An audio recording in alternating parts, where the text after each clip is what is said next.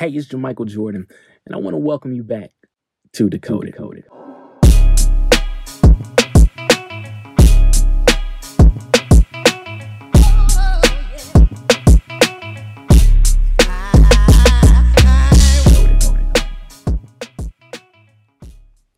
So right off the back, I'm going to have to tell you, I've had to take some time off to regroup.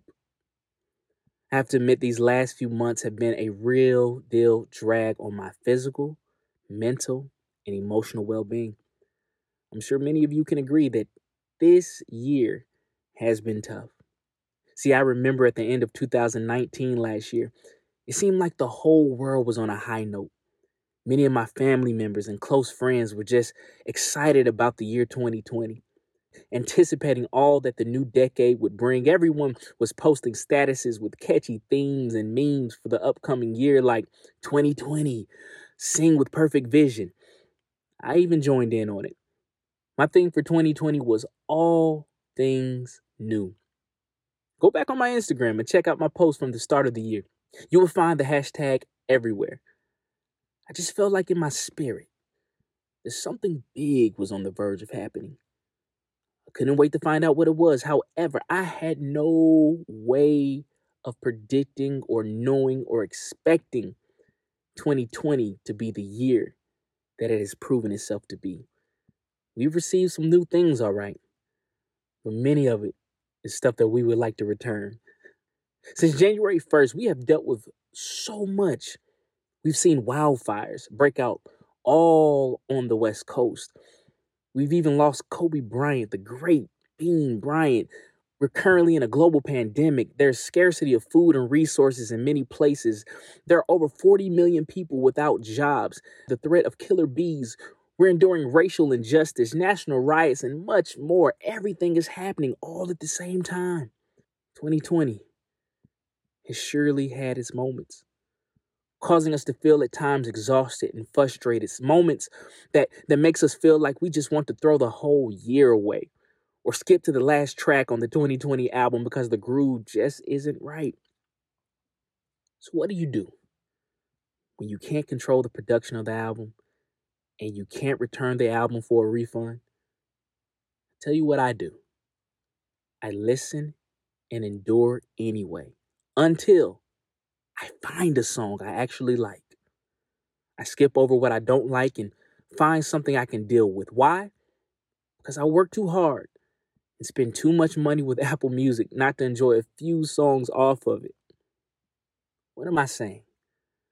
I'm saying, yes, 2020 may have produced some horrendous tracks and songs, but somewhere hidden in this year are a few jewels to be discovered. So while you may be trying to figure what to do with the remainder of your year, I'd like to offer you a suggestion of what you shouldn't do. You shouldn't let all of the negativity consume you. I know sometimes it's easier said than done, but we must fight against the urge to bow our head and tuck our tails between our legs and give up on the entire year. If 2020 has taught me anything this year, it's how to pray and how to live life in a calm and deal with life as it may come attitude, while still keeping my hope and faith in all the things that are right happening all around me. Because one thing none of us can do is control life. That's God's job. And it's our job of how we respond to it. So, a few weeks ago, I made a personal decision. A decision to limit my attention from the things that were weighing heavily on my heart and mental, such as work, the news, social media, and even people. I turned the volume down on distractions and instead put effort into finding me a hobby and something to enjoy that could help me stay centered, focused, and balanced. So I decided to tee off.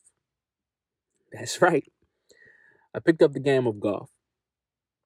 After watching MJ do it on The Last Dance, I figured if one Jordan could do it, then surely all Jordans can. Oh, how wrong I was. I'm no Tiger Woods, that's for sure, but that doesn't keep me from dreaming and trying. But I tell you, the moment I stepped foot on that golf course, I instantly felt the stress leave my body. The peaceful environment, the calm silence, and the gentle breeze that taps you on the shoulder every now and then just to let you know that you're there.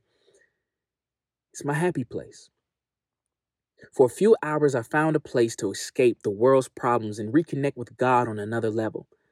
It's where He talks to me and I can hear Him loud and clearly. When I was younger, I used to think that golf was the silliest and dumbest game in the world. Who would want to pay money to hit a small white ball and chase after it? Just goes to show how prejudging a thing before you personally get familiar with it could cause you to miss out on something great. Message. But the point of this episode is to tell you, find your thing, not your career, not your side hustle, not your mission, not your talent, but find your peace, a hobby, a thing you do that when you do it, it brings your joy up and your stress down. A thing that you can do that takes away the unnecessary distractions so that you can hear God speak to you and give you direction. It could be drawing, painting, making music, cooking. You don't necessarily have to be good at it. As long as it brings you joy and doesn't hurt anyone else in the process. In this case, cooking could be that thing. So don't do that if you're not that great. You'd be surprised what new experiences and new ways of life that a hobby could bring for you. You don't need to be an expert to try something new. You never know. That hobby could turn into a new career. Just think about all the time that you spent being busy pre-pandemic, saying to yourself, if only I had more time, I tried this, or only if I had more days where I wasn't running the kids here and I wasn't trying to make everyone happy here, what would I do? Well, I'll be the one to tell you that there's a good chance that your schedule will never be this open again. So make good use of it. Don't waste any more of 2020 being teed off when you could spend this time teeing off on something new. Now, don't misunderstand me. Don't lose sight of all the seriousness that is happening all around us. Because truly, there are matters and deep rooted concerns that need your attention, your voice, and especially your action. However, don't allow the vicissitudes of life steal yours. Listen, I love you, and I'm your biggest fan. Until next time, don't forget to continue to decode your greatness.